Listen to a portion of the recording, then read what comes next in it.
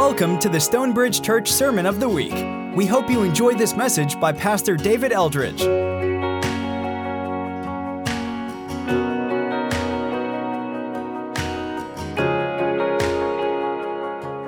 All right, Ephesians 2. So last week, one of the most well-known passages in the New Testament, Ephesians 2, verses 8 and 9. It's by grace that we've been saved, or God's unmerited favor that we're made, brought into right relationship with God. We receive this grace through faith by trusting in Jesus. It's a gift of God. It's not of ourselves. It's not a result of works. It's not our own efforts at trying to please God. And so nobody can boast. We don't have anything to brag about. And then we close by looking at this idea that we're God's workmanship, His craftsmanship, that He's created good works in advance for us to do or to walk in. Those good works are cooperating with Him in what He's doing, which is forming a people for Himself and establishing His kingdom on the earth. Today, what we're going to look at, the next section begins with the word therefore, so it's looking back. It's saying in light of or because of this salvation that is by grace through faith, here's some more implications of that. So again, just keep that in the back of your mind that we're saved by grace through faith, gift of God, not of ourselves, not a result of works. No one has any room for boasting, and that flows right into what we're going to talk about today, starting in verse 11. Therefore, remember that formerly you who are Gentiles by birth and called uncircumcised by those who call themselves the circumcision, which is done in the body by human hands. Remember that at that time you were separate from Christ, you were excluded from citizenship in Israel, you were foreigners to the covenants of the promise, you were without hope and without God in the world. But now in Christ Jesus, you who once were far away have been brought near by the blood of Christ. For Jesus Himself is our peace, who's made the two groups one. He's destroyed the barrier, the dividing wall of hostility, by setting aside in His flesh the law with its commands and regulations. His purpose was to create in Himself one new humanity out of the two, thus making peace, and in one body to reconcile both of them to God through the cross, by which He put to death their hostility. Jesus came and preached peace to you who are far away and peace to those who are near.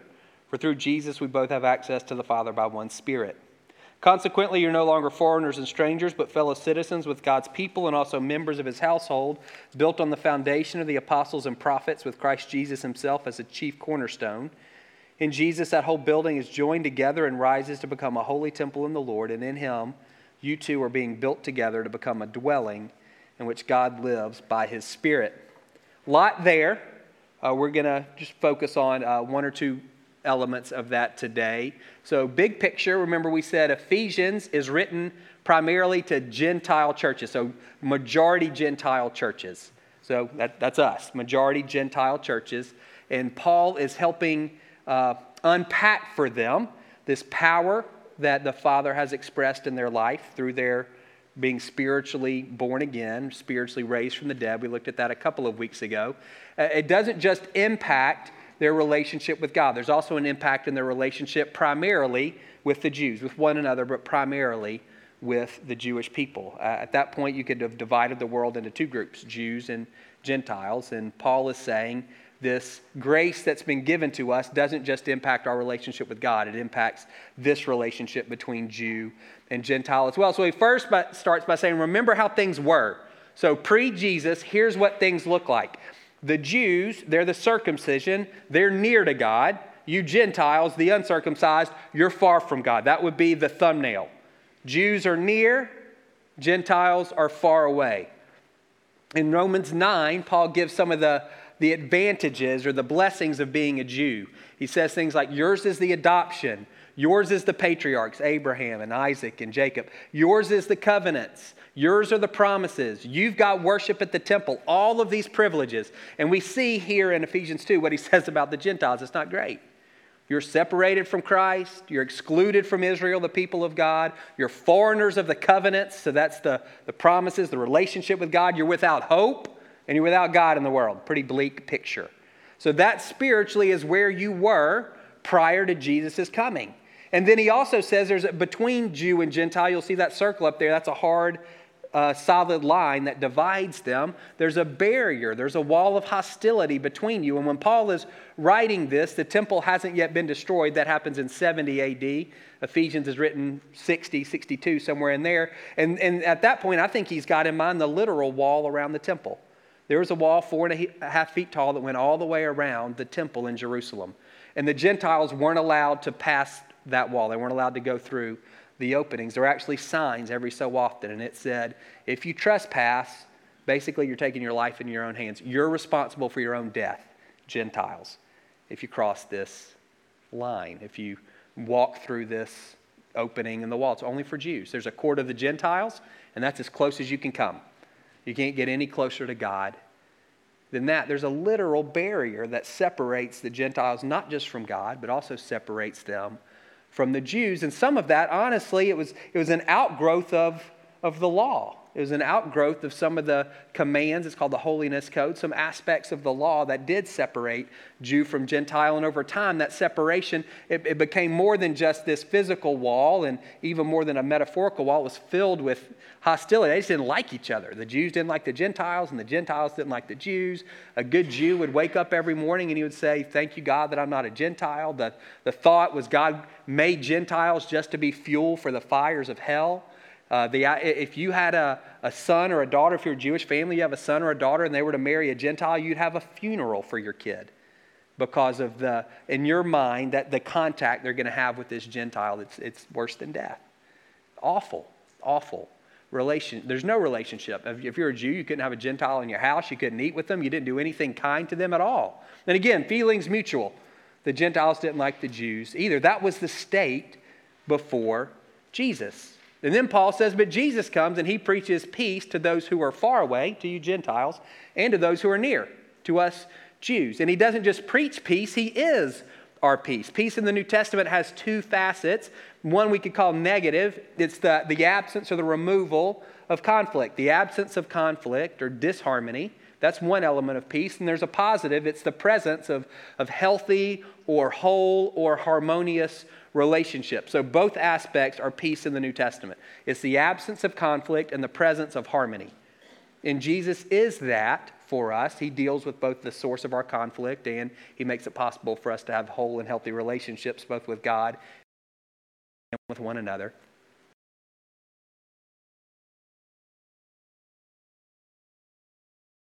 That work, the work of the cross, is described in several ways in Ephesians 2. You can kind of picture what's done on the cross vertically and horizontally. Paul says Jesus' death takes care of the hostilities between us and God. By his blood, where our sins are forgiven. So sin is the barrier that keeps us from relationship with God. That's forgiven on the cross. We saw in chapter 2, verse 3, that we all deserve God's wrath. His righteous anger towards sin to Jesus on the cross. God takes his own punishment. And so that hostility is ended. The cross does that for us. We're reconciled, Jew and Gentile. We're reconciled to God by the work on the cross. That's why there's no bragging. There's nothing for us to brag about. It was nobody's effort. We all approach based on it's the same ground for all of us. The work of Jesus on the cross. But the cross also has implications horizontally. And again, Paul's thinking primarily between the Jews and the Gentiles. That wall of hostility, that barrier has been torn down because Jesus sets aside the law with its commands and its regulations. I mentioned just a second ago, a large portion of the Old Testament law you could put under the heading Holiness Code. That's all of the laws that for us don't make tons of sense. All the clean and unclean. That you can't wear a garment that's made out of two different types of material. That you can't plant two different types of seeds in your field. That you can't boil a kid in his mother's milk. And that all of these, we don't get them. And we don't understand, like, why does God care? Those laws in general were designed to separate Israel from the nations around them. God said, be holy for I'm holy. One element of holiness is to be separate from. These laws separate Israel. They make them distinct. God has chosen Israel among all the nations of the earth and said, I have a special relationship with you. You're my chosen people. And so you're going to act like it. Your life is going to look different. Your chosenness is going to be played out in all of these different areas of your life. Israel, you can picture Israel as a small nation surrounded by people that want to absorb them or assimilate them for most of its existence. There are times where Israel was kind of moving towards the top of the food chain, but that's very rare. Usually Israel's small, surrounded by enemies. And that law helped them preserve their identity, to not be absorbed and assimilated into the other nations. It's what made them who they were to a degree, to an extent. When Jesus comes, all of those things are now set aside because he's redefined holiness. Holiness is no longer based on whether your clothes are 100% cotton or a blend. That sounds trite, but there's truth there. Holiness is no longer defined by whether or not you eat bacon. Holiness is no longer defined even by whether or not you work on the Sabbath, even though that's something that we would still want to honor. At least the spirit of that for sure. Jesus redefines holiness. It's not about necessarily these externals. It's about relationship with him and the work of his Spirit within us producing holiness. We're still to be holy. It's just our holiness, rather than coming from the outside in, it's something that moves from the inside out, the inside being the Holy Spirit, nothing that we produce. And it's not that it's, quote, easier. It's actually easier to not kill somebody than to not call somebody a fool. It's easier to not commit adultery than it is to not look lustfully at a woman. It's easier to just buy 100% cotton than it is to turn the other cheek. So it's not that the requirements have lessened in that sense. They've just been redefined and pushed inward. So all of the externals have been set aside because they're no longer relevant. That's no longer how God defines his people. That's not what holiness looks like any longer. And so this wall between Jew and Gentile has been torn down. And then Paul goes on and says, so here's the great news for everybody. We all have access to the Father, Jew and Gentile, by one Spirit. Jesus makes it possible for all of us to come before the Father because of his death. And so if God's people, if it's a country, well, y'all are citizens. You're not foreigners. You're not strangers. If it's a family, a household, you're a son, you're a daughter. You're not a servant or a slave. If it's a building, you're an essential block in the wall.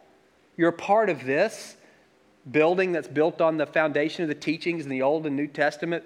Jesus is the cornerstone. Everybody else is aligned on him. Everything else is trued based on its relationship with Jesus. And the point of all of it is God's making a new temple. That one in Jerusalem, that one's going out. It's new one. It's the people of God. That's where he's going to live. We'll talk about more about that in a few weeks.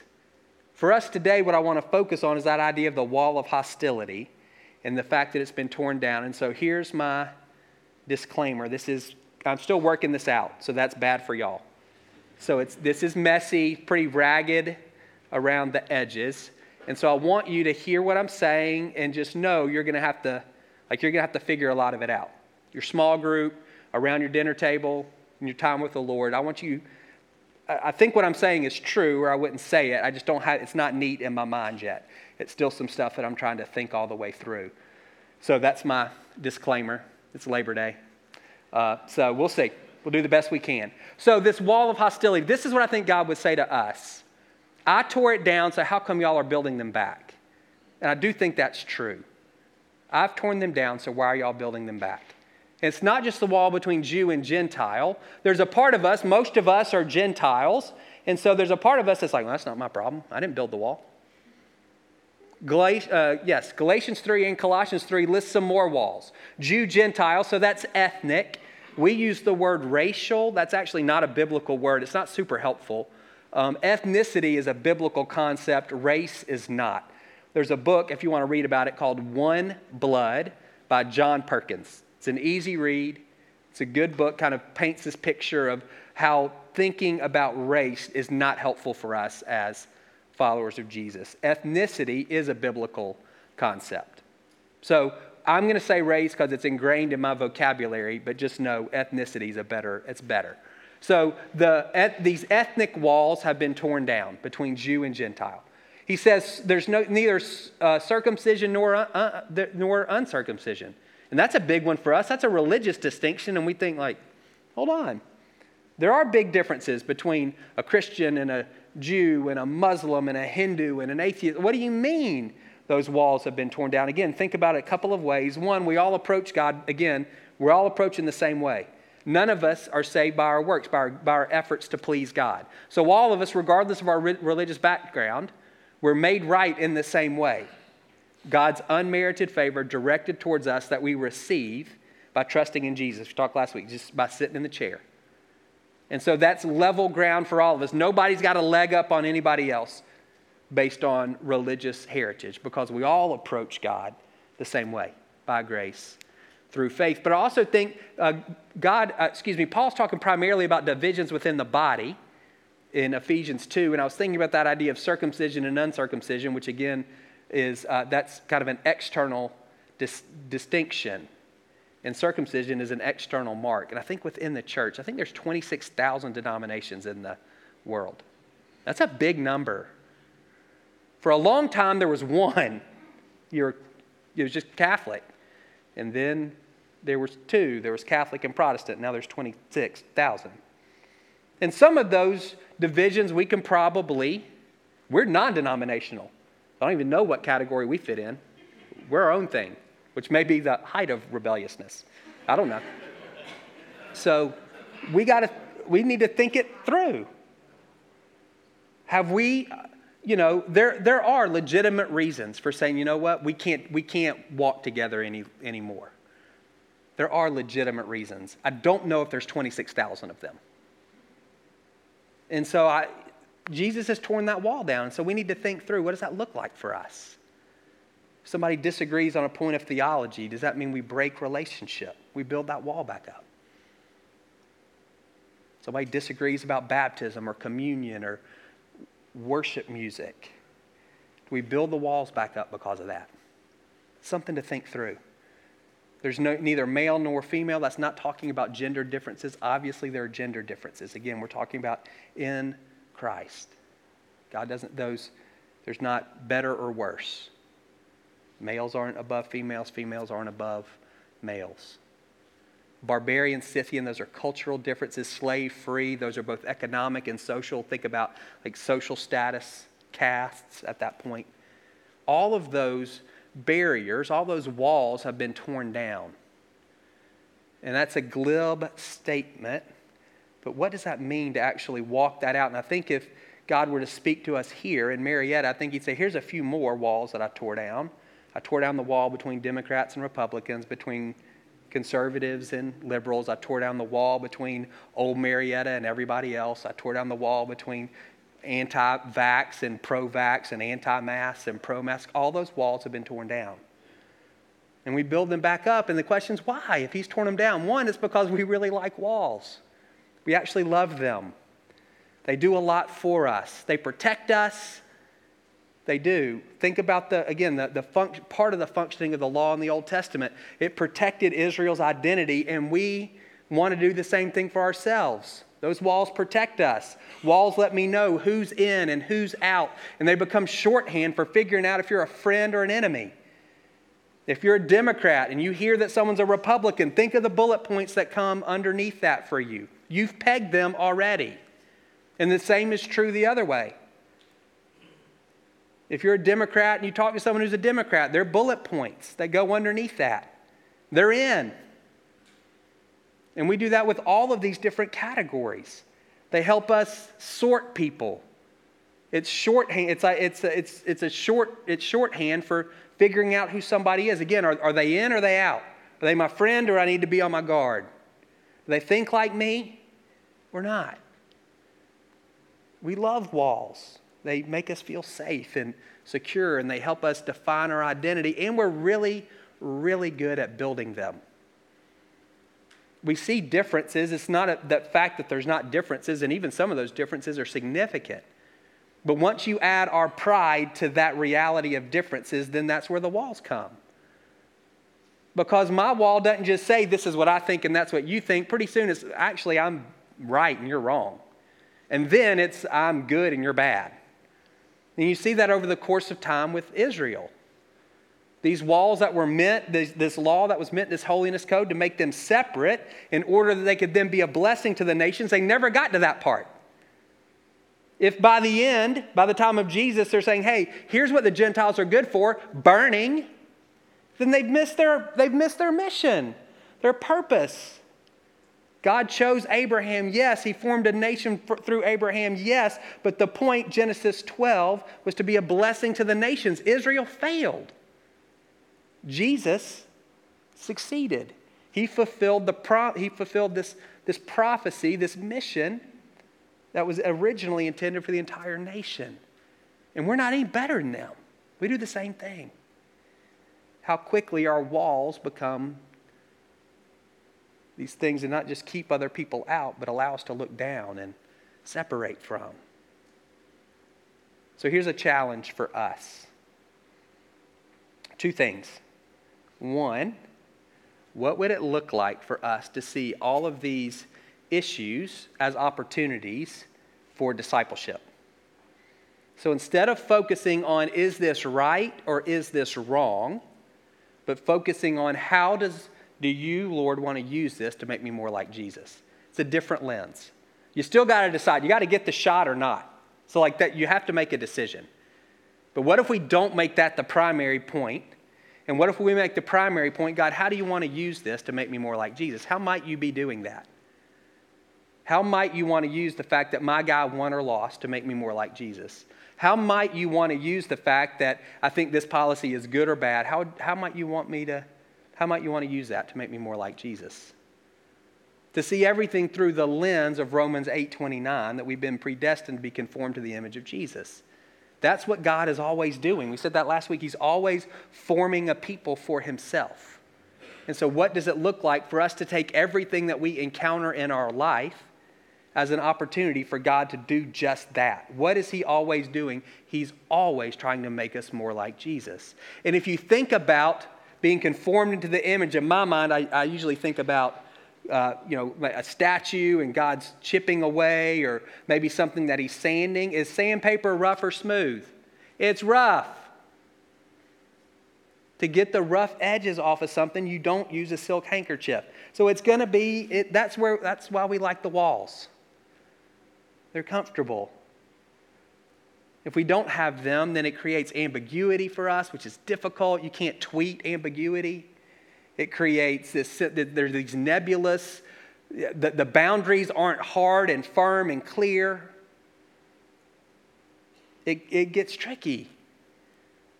Second thing, what if instead of, again, let's not make the issue the thing, let's make discipleship the thing. And underneath that, what if instead of building walls, we tried to walk a second mile? Matthew 5:41. If anyone asks you to go 1 mile, go with them 2. That's not about helping your buddy move. So the idea behind that, a Roman soldier could require anybody to carry his stuff for a mile. Guess who Jews didn't like? Roman soldiers. So Jesus is saying to his Jewish audience, these guys who are oppressing you, these guys who are rude, these guys who are vicious in some ways, if they ask you to carry their gear for 1 mile, keep going. What would it look like for us? Again, think about that idea. Both of those things put together. If God wants to use everything to make me more like Jesus, if the things that probably tend to make me the most like Jesus are the things that that maybe rub me a little bit, that refine my character, building a wall is not necessarily going to help me. Going a second mile is going to. I may not enjoy it the whole stretch, but ultimately, that's the kind of thing that's going to make me more like him. Now, I do think there could be a point in the journey where you have to part ways. I'm not trying to paper over genuine differences and disagreements. There could easily be a point where you need to say, we can't keep doing this. But I would say, even in that, there's a difference between walking away and building a wall. They're not the same thing. If we walk away, there's still opportunity at some point for reconciliation or coming back together. Building a wall makes it much more difficult. I know this is nebulous and a bit ephemeral. Just ask the Lord, what does this begin to look like in my life? Where am I building a wall? Where am I doing that? Walls that you've torn down. Now, just know this. Any wall that you've built, you feel good about, or else you wouldn't have built it. And most likely, you can justify it or you wouldn't have done it. And so you press through that. God, show me. Where have I built a wall? And again, if your first word is but, then that's you're justifying. Show me. Am I building walls across? Am I building a wall between politically? Am I building a wall theologically? Am I building a wall in terms of COVID? Is it income? What is it? What are the walls that I'm building? Keeping other people out. Defining myself by who's in. And then the second question, and this is not theoretical, this is very personal. Who would God ask you to walk a second mile with? And it's not a group of people, it's a person. As you think about your life, who would God be asking you today to walk a second mile with? Someone that maybe you've separated from. Somebody who you've said they're on the wrong side of that issue.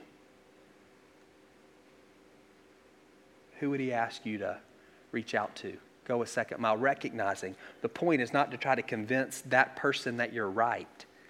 The point is to say, this is discipleship. I want you to, God's going to use you to make me more like Jesus, and I hope he uses me to make you more like Jesus. I got 2 minutes, so here, just a story. I'm reading this book, and it's awful. It's called God and the Gay Christian. It's written by a guy named Matthew Vines. He's about 10 years old, and he is that. He's a gay Christian. And he's making what he says is a biblical case for same-sex marriage. And I'm reading it because someone I love said, hey, read this book and let's talk about it. And so I'm doing, it's hard. I can read like 2 chapters and I have to put it down because in my opinion, he's butchering the Bible. But I'm trying to stick with it, and I'm not a great person. I'm just trying to stick with it. And as I'm trying, that's kind of the thing for me is, all right, so how do you want to use this relationship and this conversation with someone who I disagree with on a pretty fundamental issue to make me more like Jesus? What does it look like for, and again, I'm not a great person, so I'm not holding myself up as an example. It's just something, I am trying to actually walk out some of this stuff. What does it look like for me to go a second mile or a third mile or a fourth mile or a marathon with someone who sees that issue differently than I see that issue? And to even try to engage on the level of, now if I showed you my copy of the book, you would say you were building walls. There's lots of underlinings and disagrees, and there's lots of that. But what would it look, and so that's my personal example. I'm trying to encourage you, same thing. Where might you tend to build a wall? It's going to be around an area where you feel like you're right, and you very well, on some level, like you may be. But at some point, that's not the thing. The thing is, am I becoming more like Jesus? I think about, we've talked about this before, we're still to be holy. We're holy like Jesus is holy, and somehow his holiness, it just looks different. How can people call him a glutton and a drunkard? How can they make that charge? Unless there's something about his life that would allow them to say, hey, that's true of him. We know he never sinned, so we know he wasn't a glutton, and we know he wasn't a drunkard, but somehow they could stick that label on him. They could say you're a friend of tax collectors and sinners. They could say that. So somehow his version of holiness, which is the version we need to be pursuing, it's dotted lines around the edges, not a hard one. Somehow he's able to navigate through these relationships and situations in a way that's drawing people in without sinning himself. And it's easier to build a wall. Way easier. It's a lot easier for me to check your tag when you walk in and say, oh, you got cotton polyester blend. That's a lot easier than for me to walk with you and for us to push and pull on what it means to love people, how that plays out. It creates cognitive dissonance, which none of us enjoy. Relational tension, which none of us enjoy. Other people can get the wrong idea and put a label on you that maybe is not justified.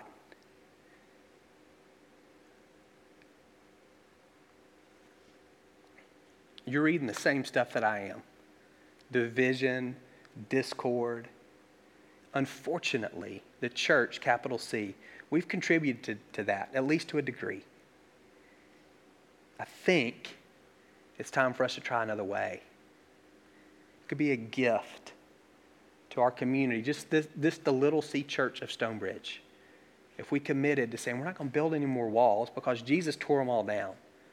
We're going to walk a second mile. That doesn't mean that we can walk with you forever. There may be some things over which we have to break fellowship. But even if we have to break fellowship, I'm still not building a wall. Let's pray.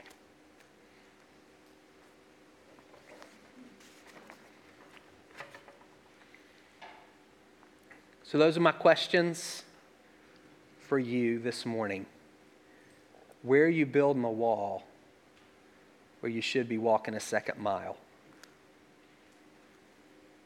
I told you mine.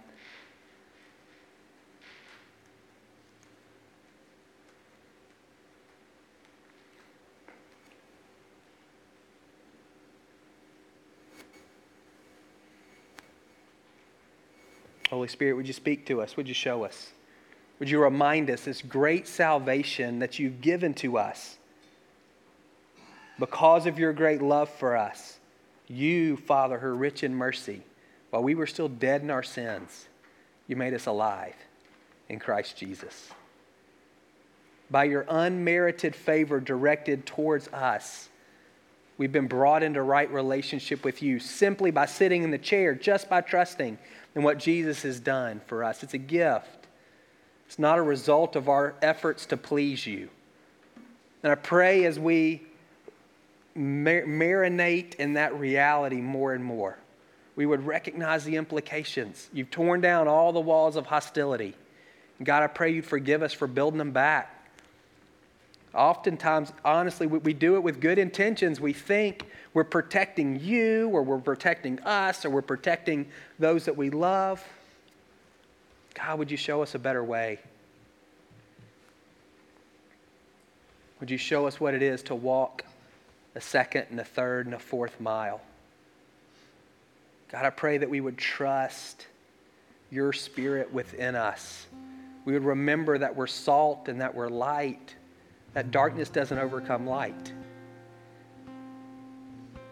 That light dispels darkness, so we don't have to be afraid. God, I pray really practically for all of us, students, kids, adults, families. Would you show us where we're building walls? Show us who to walk a second mile with. In Jesus' name, amen. All right, we're going to close with ministry. You may have come in with something you want prayer for. We absolutely want to pray with you about whatever you have going on. If anything that I said you could actually understand and make a point of application in your own life, I'd love for you to come forward. You can either kneel here or you can get prayer from one of these teams. They'll keep their masks on if you're comfortable getting prayer face-to-face with somebody.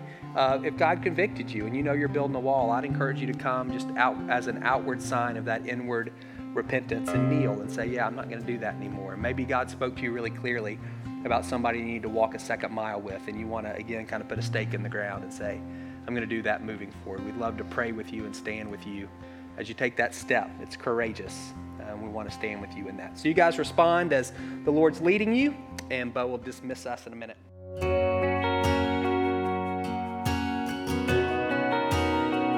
Thank you for listening to the Stonebridge Church Sermon of the Week.